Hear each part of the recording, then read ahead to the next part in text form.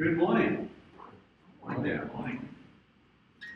Well, it is the Christmas season. We are in December, it is now the 13th. And even though it is the Christmas season, we at Emmaus Road have decided that we're going to keep going with our series on 1 Corinthians. And that's because it's our church's conviction that the Word of God should set the agenda for church and not any kind of external festivals or dates that are celebrated. Now, having said that, this morning I'm going to take some well-known Christmas characters from the narrative and I'm going to refashion them to help us get into this passage this morning. So let me tell you today about three wise men. The first is Mr. Natural. Mr. Natural, he loves life. He loves having good conversations, reading good books, playing his favourite games, watching his favourite shows. He's a kind person and he always seeks to do good with others. You know, whether that's his friends or somebody on the street. The motto that he lives by is, do good because you should. Our second wise man is Mr. Supernatural. Mr. Supernatural is just like Mr. Natural, except super. That's my imagine. He thinks that as good a person as Mr. Natural is, you know, it's great that he does the things that he does. He thinks that actually Mr. Natural is missing out on some extra level spiritual power that he's not getting, that Mr. Supernatural does have access to. And he lives by the motto, supernatural power for every hour. The third is Mr. Spiritual. Mr. Spiritual has been saved by God's great mercy. And he knows that every breath that he has and every word of wisdom comes from the Lord. His motto is 1 Corinthians 1:18. For the word of the cross is folly to those who are perishing, but to us who are being saved, it is the power of God. And we're going to meet these three wise men in our passage this morning as we work through it in a slightly different order. And I'll point them out as we work our way through. As you can probably tell, as Braden has already said, this passage that we're looking at is all about the wisdom of God. And so the question I want us to ask ourselves this morning is, how do I become spiritually wise? Taking notes, that question is what I want us to ask. How do I become spiritually wise? This morning we have 4 points. Let's look at the first. Revealed wisdom. Revealed wisdom.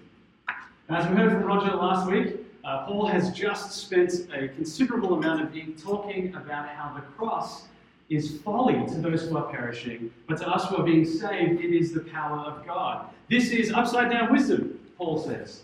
It's not the wisdom of the world, because God chooses the weak and the foolish things of the world to shame the wise and the strong, the supposedly wise and strong. And he's made it clear that the wisdom of the cross, it seems like foolishness. For those who don't believe it, for those who believe that other wisdom is far greater, this cross thing that keeps getting talked about by Christians, it doesn't make any sense. It's pretty nonsensical. And yet to those who believe in the message of the cross, this is the wisdom of the gospel. This is the wisdom that surpasses all other worldly wisdom. And so, having established that point firmly, Paul then now pivots to say, in this passage that we're looking at today, that once a Christian has grasped that their salvation doesn't come from their own effort, or doesn't come from their own brilliant ability to speak wise and intelligent things, and that's because of the cross, he says, the spiritually mature are the ones who grow in that wisdom. And we do impart that wisdom to the mature. But Paul goes on to say that this isn't a wisdom that is of this world, nor is it a wisdom that can be figured out simply by observing and studying the world. He said only God can reveal it. Let's read that passage from verse 6. Yet among the mature we do impart wisdom, although it is not a wisdom of this age or of the rulers of this age, who are doomed to pass away. But we impart a secret and hidden wisdom of God, which God decreed before the ages for our glory. None of the rulers of this age understood this, for if they had, they would not have crucified the Lord of glory. Well, first thing to note is that Paul does impart wisdom. He imparts a wisdom for the mature. And as we talked about over the last few weeks, the background of this letter is how much the Corinthians loved these very clever public speakers. And they would spend an evening going to listen to the latest debate from the best speakers that have blown into town, who are able to smash arguments with their brilliant knowledge and their clever rhetoric.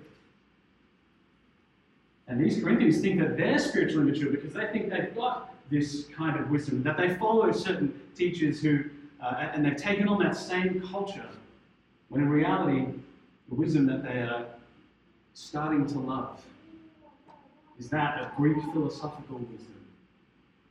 Simply the wisdom of the world. Now, Paul here in this passage, he's giving them a jab.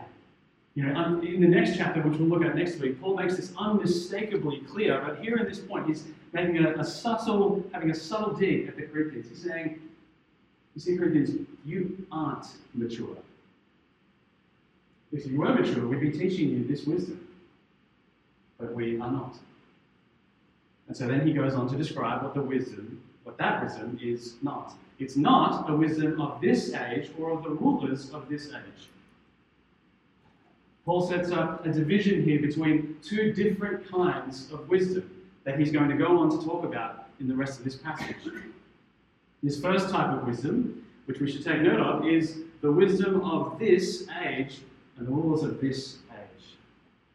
Rulers here in verse 6, it likely refers to earthly rulers because of the parallel in verse 8 where he says the rulers of this world would not have done that, and they would not have crucified the Lord of glory. And the people who believe this wisdom, who embody this wisdom, who seek after this wisdom, Paul says, they are doomed to pass away. Not only will those rulers die and be forgotten, just like everybody else, so will their so-called wisdom. I remember when I was younger, Roger had a visual aid last week, so I thought I'd bring along my own. I remember when I was younger, seeing this book on a bookshelf. Has anybody seen it before? You're familiar with this one? No? Really wasn't that. But I do recall seeing it on a stand, right? And as you can see, it's fairly obvious what the subject matter of the book is going to be. And you notice that the cover has all these famous people on it. Nelson Mandela, Judi Dench, Clint Eastwood, all these people who are grey-haired. Why do you like it? Did I get that wrong? Please? Yeah, that's right. All these grey-haired people. And, as you can perhaps imagine, the book is filled with the wisdom of these people, right? That's what it's all about. And I remember when I saw this book years ago, the young lad that I was, and I remember having a thought that I continued to turn over and consider for many, many years. Why is being old equated with being wise? Now, I'm certainly not suggesting that we shouldn't listen to older people, all right, to learn from the many years of life that God has given them. The Bible encourages us to respect and listen to those who have gone before us, such as in Proverbs chapter 23, verse 22. Of course, it makes sense. But we all need to grasp something here. A person doesn't suddenly become wise when their hairs go grey.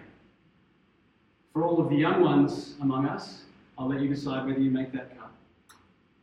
Don't be thinking to yourself, I can't wait till I get older and then I'll just have all this wisdom to be able to share with you all. No, life experience does not equal wisdom. You can live hundreds of years, and if the wisdom that you acquire in that time, in that life, is only the wisdom of this world, then that is going to pass away along with all of your possessions and your very life.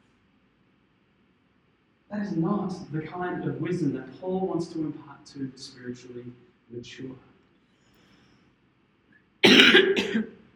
Well, what is that? What does verse 7 say? But we impart a secret and hidden wisdom of God, which God decreed before the ages for our glory. But we impart. This but here at the start of this sentence is the first of two that come in the next few verses. And Paul puts in there to contrast what has come before us, before it. In contrast to the wisdom of this age, Paul says, the wisdom that he wants to impart is one that was once upon a time secret and hidden and had been awaiting the appointed time for it to be revealed. And now it has been.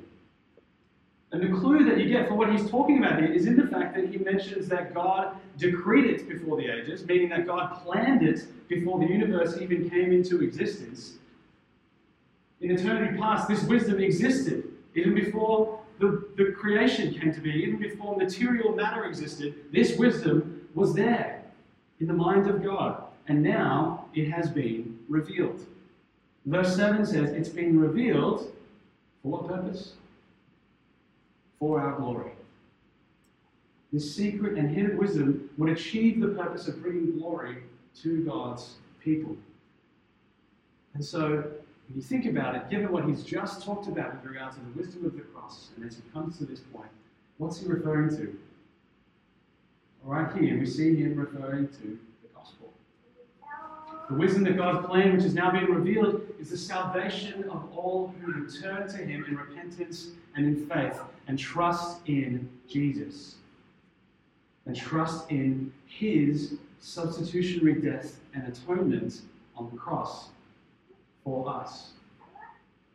And those who do so, those who do that, will share in eternity with Christ's glory.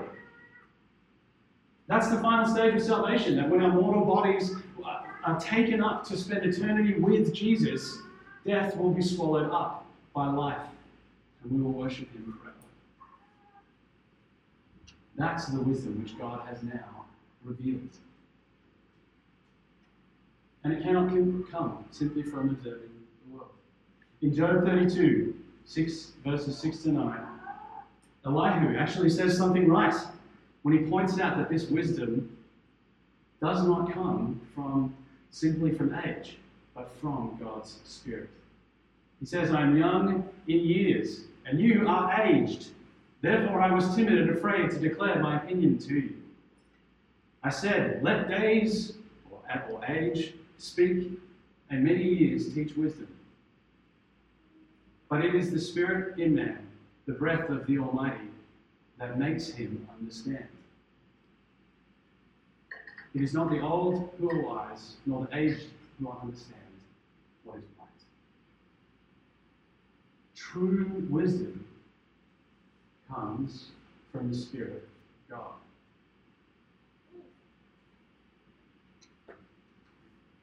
True wisdom comes from the Spirit of God. And none of the rulers of this age understood this, Paul goes on to say in verse 8. Because if they had, they wouldn't have crucified the Lord of glory. That's not hard to imagine, is it? If you knew that Jesus was God, the creator of the universe, come in the flesh, why would you crucify him? Why would you want to kill him? Why would you bathe in his blood? It doesn't make any sense. That's Paul's point. He says that these rulers, both Jew and Gentile, they did not have God's wisdom, and that's what drove them to crucify Jesus. That's why Paul goes on with another strong but in verse 9. Let's have a look at that. But, as it is written, what no eye has seen, nor ear heard, nor the heart of man imagined, what God has prepared for those who love him, these things God has revealed to us through the Spirit. Now, this verse Paul is quoting here, this has caused a lot of difficulty for interpreters of Scripture over the ages. Not only is the grammar in the Greek difficult for this quotation that Paul gives, but there seems to be no direct passage in the Old Testament that Paul is actually quoting from. In some Bibles, not in the few ones that we have, which I will take now, you'll see a note there that'll take you to Isaiah 64, verse 4. And this says, from of old, no one has heard or perceived by the ear, no eye has seen a God besides you, who acts for those who wait for him. So some people debate, because as you can see, that's the closest thing we've got to what he actually says in 1 Corinthians. So some people debate over exactly what Paul is quoting here. But I think that what he is doing is taking this verse from Isaiah and modifying it slightly while maintaining the original meaning. He does that. You can see that in the similarity of the form of the two verses. He follows what's going on there. And it's worth noting that Paul and other New Testament authors will occasionally quote things from the Old Testament, and occasionally do that differently from the original. Sometimes they'll show how an Old Testament passage which meant a particular thing in that context now has a different meaning because of Jesus coming and the meaning that has in light of his incarnation. So Peter in Acts 2, for example, he quotes Joel and does the same thing.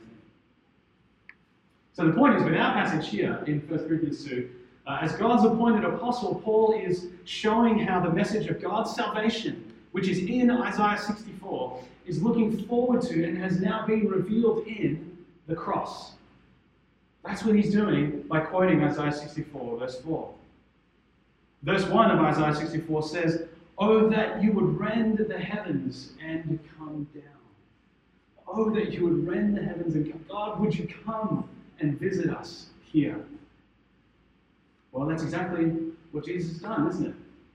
John 1:14 makes that crystal clear.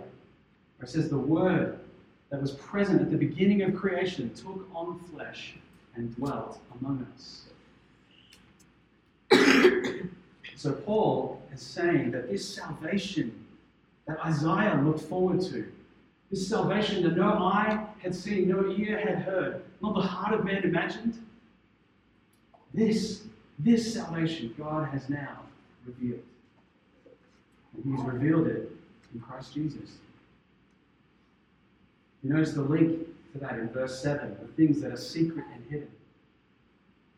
If it weren't for God revealing these mysteries, revealing this truth to us through his Spirit, we would never know them.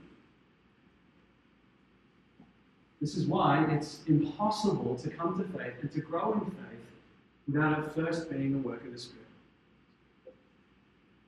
Because there is a very distinct difference between the general truths that we can discover about God in his creation and in the things that we see around us, and the specific truth that has been revealed to us through the gospel in the Word of God.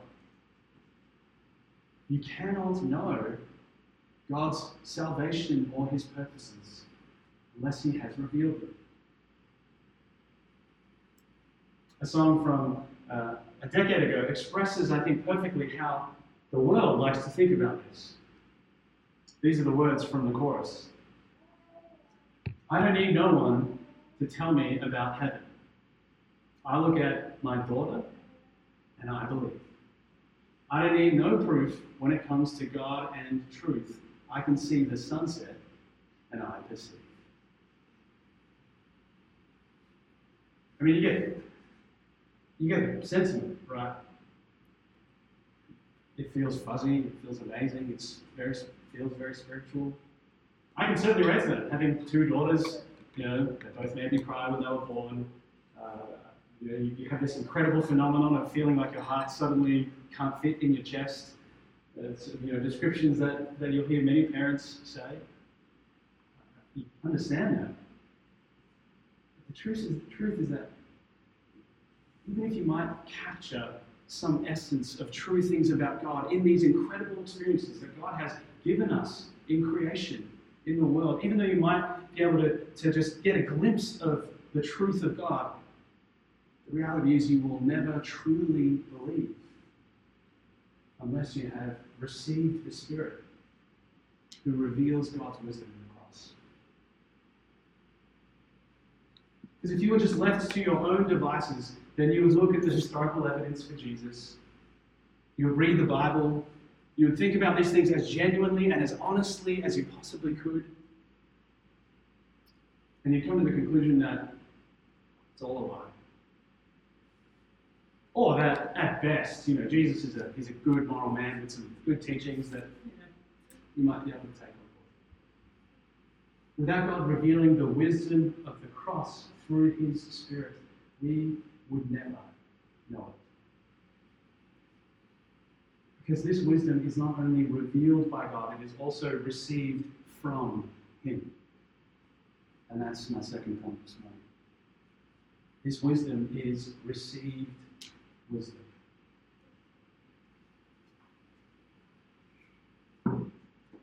I wonder if you thought about how people become Christians. Or convert to any religion, for that matter. Do you think it's simply a matter of surveying the evidence, reading all the different holy books, trying to find a religion that just fits with you, and then coming to an informed decision? Is that how one becomes a Christian? And if that's the case, well, how is that different from really any other decision that you make? How is it different from deciding whether to have beef or chicken tonight?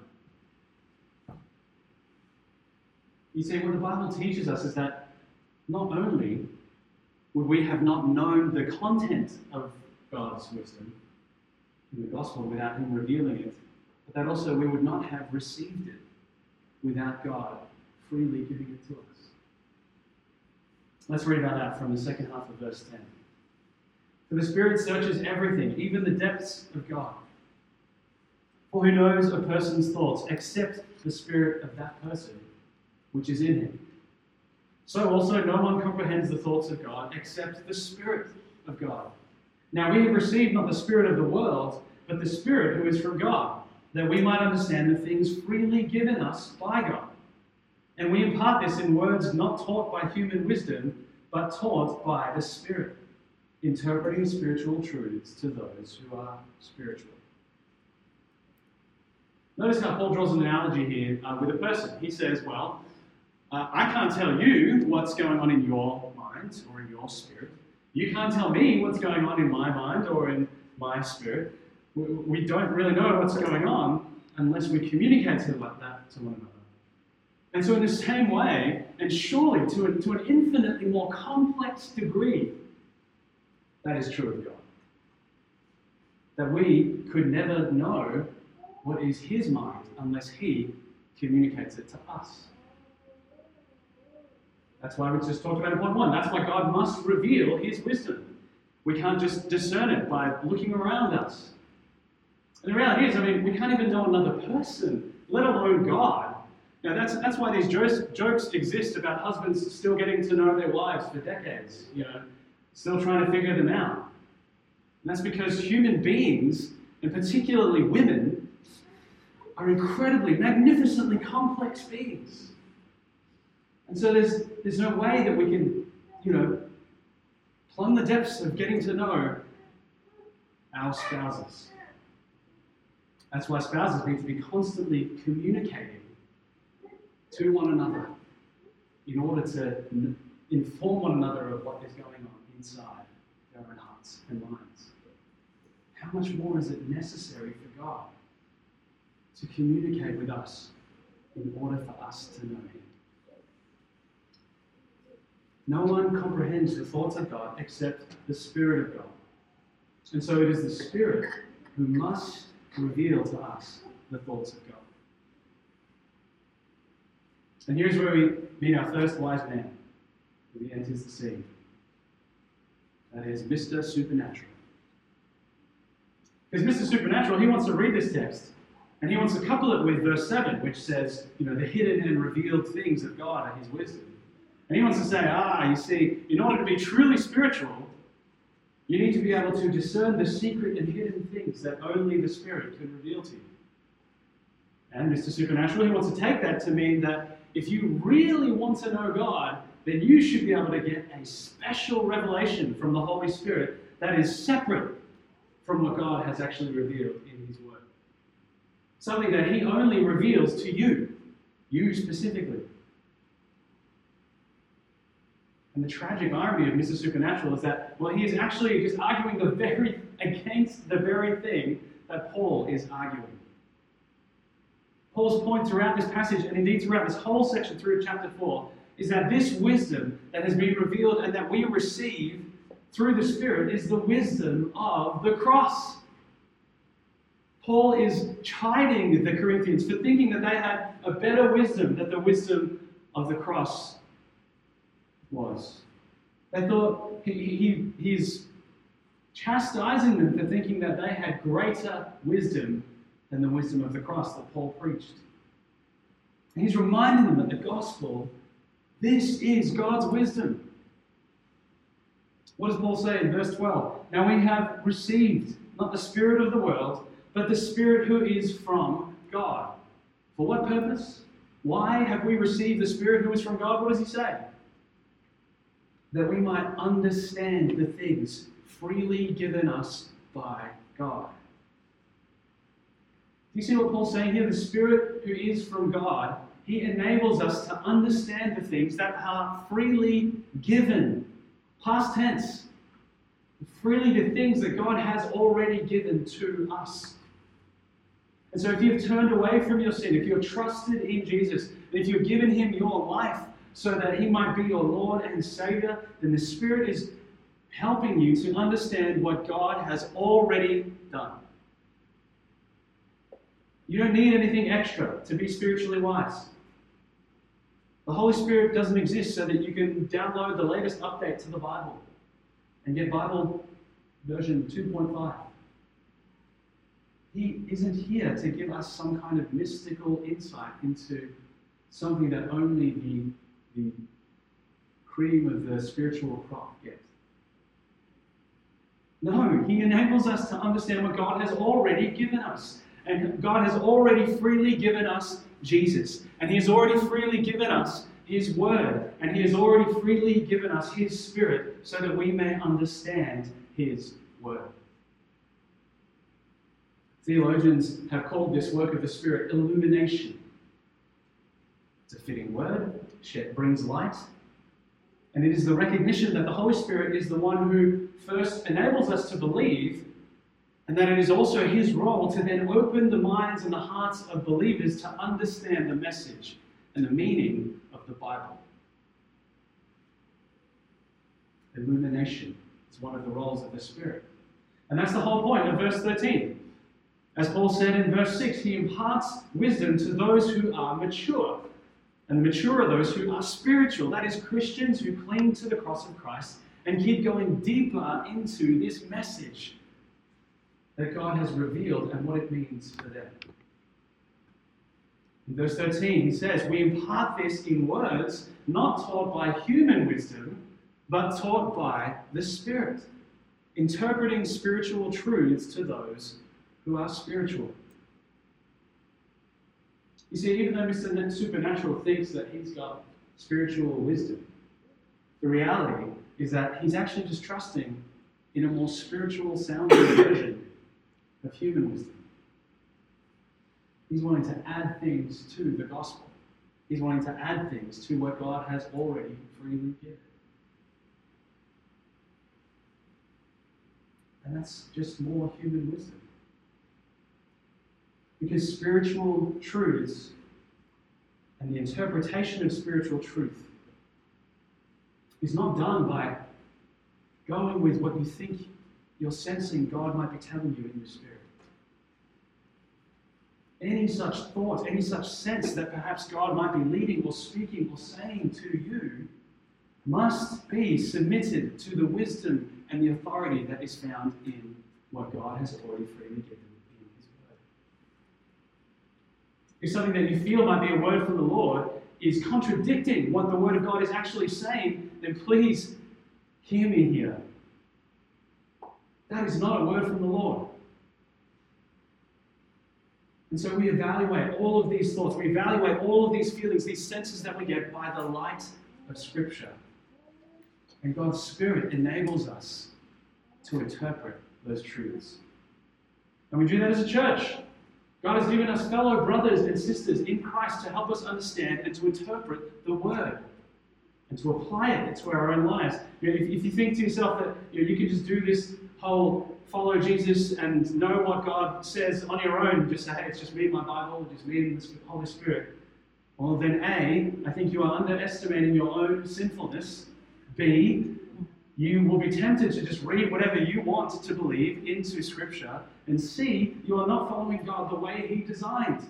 Christianity is not a solo walk. He gave you the church so that in that community you might grow in knowing Him and going deeper into the wisdom of God in the Word of God. Let His Spirit be at work in you through His Word so that you might grow in spiritual maturity. If we want to be spiritually wise, we need to dive into the Word of God. To seek wisdom elsewhere is to reject God's wisdom, and that is our third point this morning. Rejected wisdom. In contrast to the spiritual people that Paul mentions in verse 13, he goes on to talk about their opposites. Let's look at verse 14. The natural person does not accept the things of the Spirit of God, for they are folly to him. And he is not able to understand them because they are spiritually discerned. They are spiritually discerned. Enter stage right, Mr. Natural. Mr. Natural, as we said before, he's a nice guy, he's a good bloke. He thinks this whole Christian message is just dumb. You can't believe that anybody in the 21st century could possibly still believe in such backwards ideas as thinking that this book was written by people for and are the very words of God. Good without God.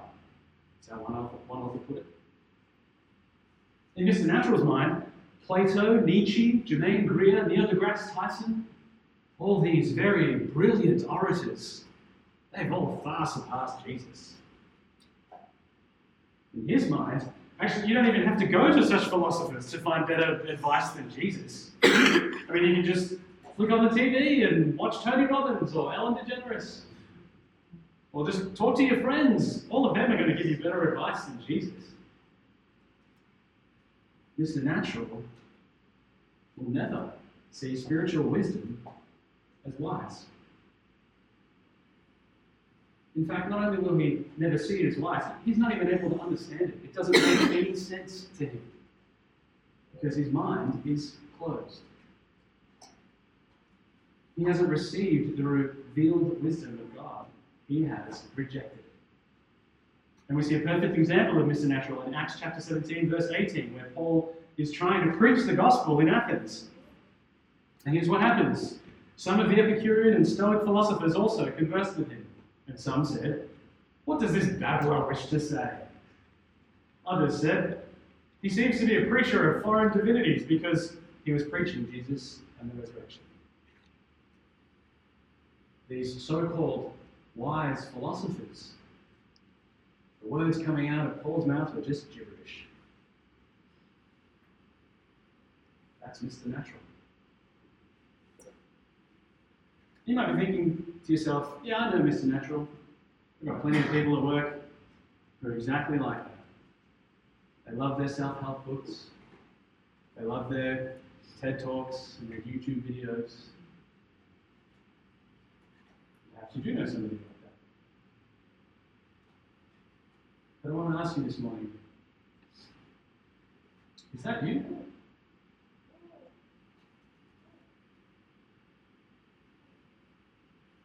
Isn't Paul giving this description of the natural person in verse 14 to the Corinthians? A church which he already established in chapter 1 is one that Paul genuinely believes are Christians, are a Christian church. Yes, he does believe the Corinthians are genuine believers. And here he is sounding a warning to them. A warning that we, as the contemporary 21st century church, must hear. Are you tempted to think that perhaps the Bible, the wisdom found in it, has been outpaced? That it's outmatched by other better wisdom from the world? If you're starting to think that, then you are starting to think like Mr. Natural. And if there is something going on in your own heart that is attracted to this worldly wisdom, if you're finding more comfort or more happiness or more meaning or more direction or more help from mindfulness or meditation or medicine, then my friend, you need to hear the alarm bells. Listen to Paul's warning here and don't entrust your life to a wisdom that is in anything other than what God has given us. And that means interpreting and evaluating the world through the lens of the Bible. I say that because I'm not suggesting that we don't listen to, forget what the experts say. But I say that because it is far too easy for us to be tempted to have worldly wisdom as our authority rather than what God has given us in His Word. Lisa told me a story yesterday about a well-known Bible teacher named Jen Wilkin, who has, in her reputation, has been somebody who is well known for really pressing into and encouraging women particularly to press into the Word of God. That's been what she's been known for. And earlier this week she ran a seminar about anxiety and stress. And so many people who have known her, who have been familiar with her work, came to this expecting to hear, well, hey, is Jen Wilkin going to give us some biblical wisdom on anxiety and stress? And what ended up happening was she invited a professional therapist of some sort who came and spoke all about how to deal with anxiety and stress from a clinical, medical perspective. And the entire time, there was not a single mention of Scripture. There's a lot of Christianese, but the methods that were given were not arising out of or filtered through the lens primarily of what the Word teaches. Mr. Natural does not understand spiritual things. He does not accept them. He or she rejects the wisdom of God. He rejects the gospel. This happens more slowly than perhaps you might realize. It begins with waking up one morning with a desire for something other than God. It might even be a good desire. It progresses to reading bloggers and articles about spirituality and thinking to yourself, maybe the Bible does have it backwards. And that continues on with realizing that, maybe this whole Christian message of losing your life in order to find it, maybe that's not actually what really happens. Maybe you just lose your life and that's it. I mean, why should I devote my entire life and give up, the good things of this world to this God if He's not going to let me have the things that I want? And before you know it, you've rejected the wisdom of God. You see, you can know the content of the Bible. You can know the content of the gospel. You can quote John 3:16, and you can still reject it because your mind, your heart is still unspiritual. If that's you this morning, if you're feeling the temptation towards the wisdom of the world, to put your trust ultimately in that, then please hear and heed Paul's warning this morning. Pray and plead with God that He would keep you from buying into the world's wisdom. Because spiritual things are spiritually discerned and given by the Spirit. It is only by the Spirit's work that we can become spiritually wise. That's why the wisdom that we have as Christians is regenerate. That's my final point this morning.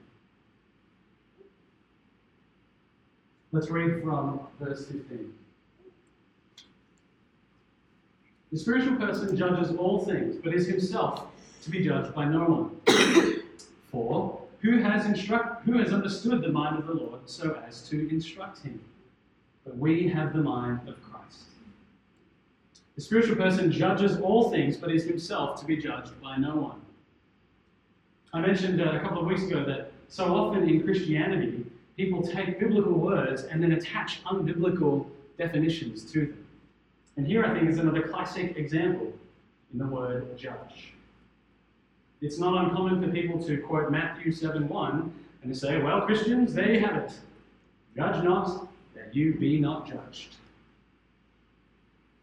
And so more often than not, what people mean by that is that, hey, Christians, you should never tell another person whether what they're doing is right or wrong. That's often how that's understood. Now, of course, there are several problems with this, but let me just quickly give you two. Firstly, that's not what this verse means at all.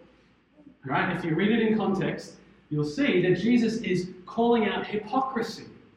That's his point. He's not talking about whether it's okay to make judgments about what's right and wrong. He's saying those of you who do and then who live a life that is completely contrary to that is wrong. And the Bible is very clear about hypocrisy. It takes it very seriously. It's something that we as Christians ought to strive to never do or be.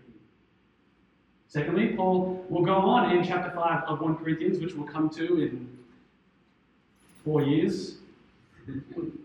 Be sooner than that. And he talks about how we as Christians should judge one another. Because especially when it comes to sin that is serious and unrepentant. And so if your working definition of judge is that it's a bad thing and that Christians should never do it, then what I'm trying to do is expand your understanding of the meaning of that word. And that to realize that actually most of the time, that's not what the Bible's talking about when it uses the word judge. And so as we come to this verse, it's vital that we put those definitions aside to seek to understand them. Interestingly, the Greek word here for judge in verse 15 is actually the same word for discerned in verse 14. And Paul is likely doing a play on words with those words here. He's saying in verse 15 that the person who has been regenerated, the person who's been made alive in Christ by the power of his Holy Spirit, it is with this cross-shaped wisdom, with this renewed mind, that such a person makes judgments about the world. They see the world through those eyes, through those regenerated eyes. In contrast, the natural person cannot do that. The spiritual person just doesn't make any sense to them.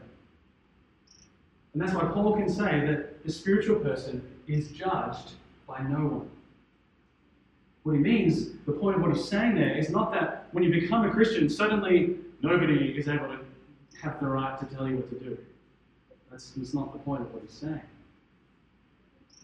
He's saying that you now answer to only one. As one who has been made new in Christ, it is God alone, ultimately, who will judge you. Now, part of, as I said before, the way God matures us is through his church, and that's why as Christians we invite others into our lives, to speak into our lives, to help us grow and mature in the spiritual wisdom and understanding that we find in the Word. But ultimately, we won't be the ones judging each other on Judgment Day. That belongs to God. And that's why Paul can say that he is judged by no one. Because we now live our lives knowing that him alone will be that one. That's why Paul quotes Isaiah 40, verse 13 in the next verse.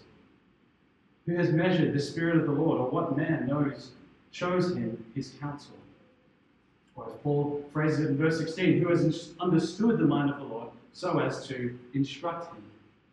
And the original context of this verse is, it's a rhetorical question, which has a very clear answer. Who can show the Lord counsel?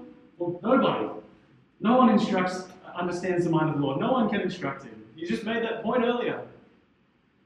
But then he flips the script and he follows it up with a statement that reminds us of his instruction in chapter 1 to be of the same mind, where he says, "But we have the mind of Christ."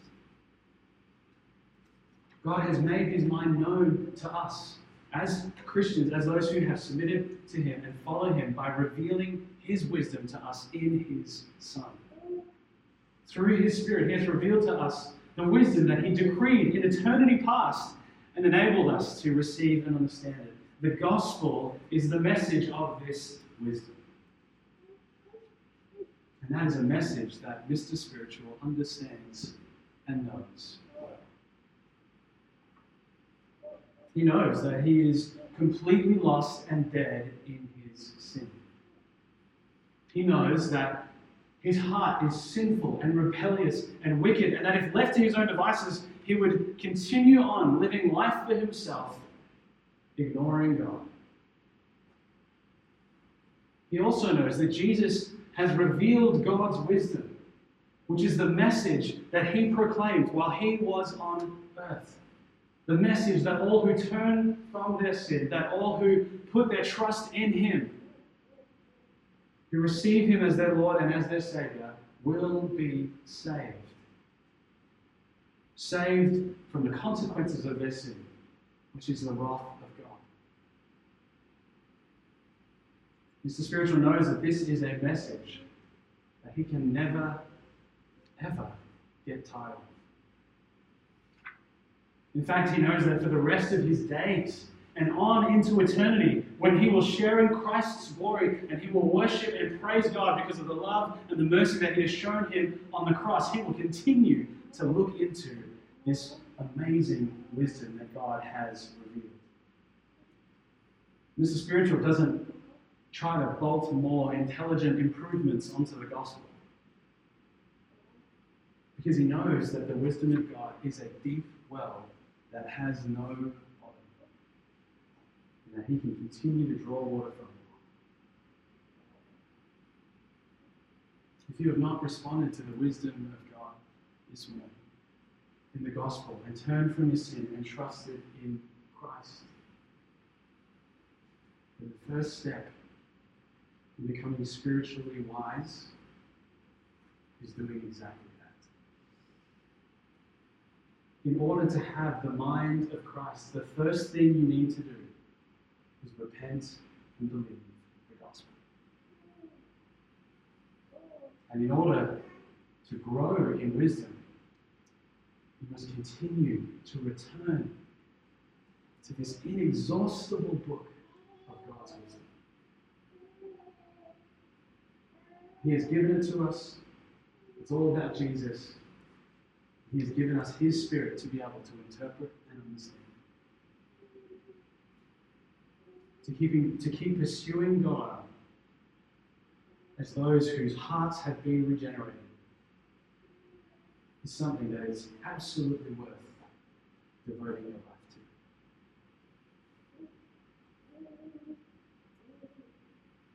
So how do you become spiritually wise? As you can probably tell, only one of these three supposedly wise men is actually wise. Mr. Natural is up to his eyeballs in worldly wisdom. And because of that, the wisdom of God will never make sense to him. He will always reject it. Mr. Supernatural thinks he's got spiritual wisdom that is far greater than the wisdom that you find in the Bible, because he's getting direct messages from God. They go beyond what Scripture is written, but hey, he's got next level Christianity.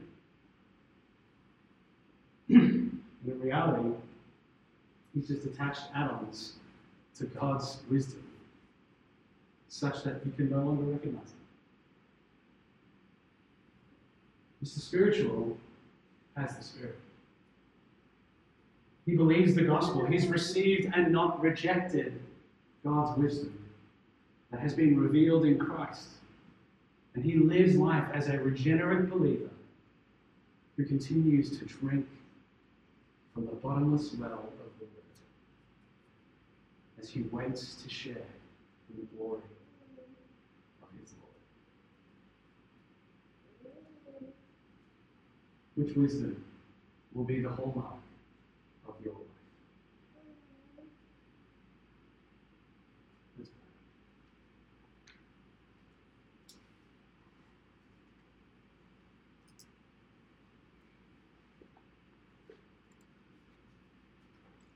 pray.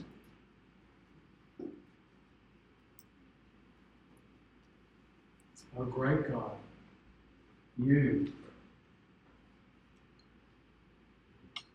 you and you alone have true wisdom. Father, we praise you that you have revealed to us yourself in the world around us, in the wonderful gifts that you have given us in life. But ultimately and truly in the gospel.